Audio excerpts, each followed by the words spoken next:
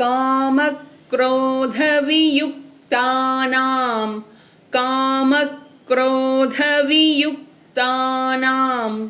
यतीनां यतचेतसाम् अभितो ब्रह्मनिर्वाणं